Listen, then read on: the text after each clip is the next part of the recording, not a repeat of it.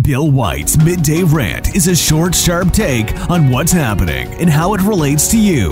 Agree or disagree? Listen to middayrant.com today. You really have to admire the Obama-Biden administration. These liars have spent the last 5 years telling Americans and anyone else who would listen one bogus story after another.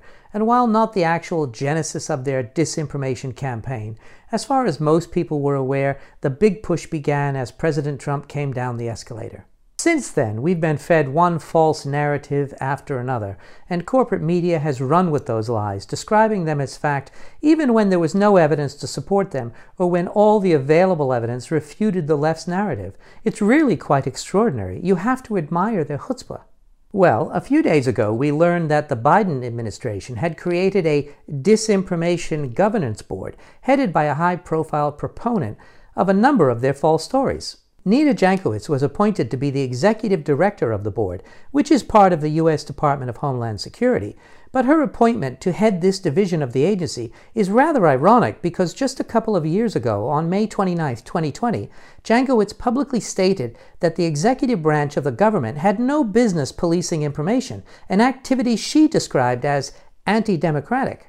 In 2017, she was a Fulbright Fellow in Kiev, working for Ukraine's Foreign Ministry. Jankowicz has also worked as a Disinformation Fellow at the Wilson Center, which is a quasi-government entity and think tank named for the Democrat president who displayed open contempt for the U.S. Constitution.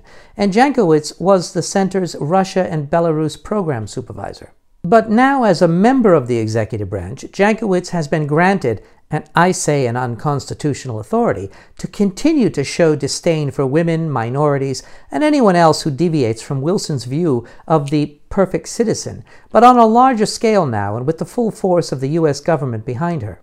But disinformation is really a misnomer.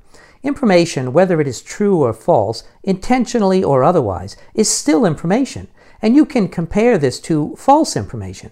The prefix dis indicates the opposite of the word that it precedes. And so in this case, leftists are using a made-up word that is inaccurate at best. False information is not disinformation. This is nothing new for Democrats, who are actively rewriting our language to confuse voters into unwittingly supporting their failed policies. Men are women, women are men, vaccines should no longer be expected to prevent infection or transmission, and inflation is good, to name only a few. Under Democratic control, language is subject to change, and it does change on a daily basis to conceal their failures. I could go on for an hour or more listing all of the false narratives and bogus stories promoted by Democrats over the last 5 years, not to mention the actual true stories that these communists have censored or buried with the help of Twitter, Facebook, and YouTube, among the many news outlets, newspapers, and bogus fact-checkers, but it wouldn't make any difference now. As we know, the damage is already done, and that is precisely the problem. Democrats know that it doesn't matter whether or not their lies are exposed. They don't care if they're found out. They know that most people don't have the time or inclination to look for the truth, and even if they did, social media platforms and Google search use algorithms to keep the shell game going, distracting the public while they advance their narrative. So prepare yourself.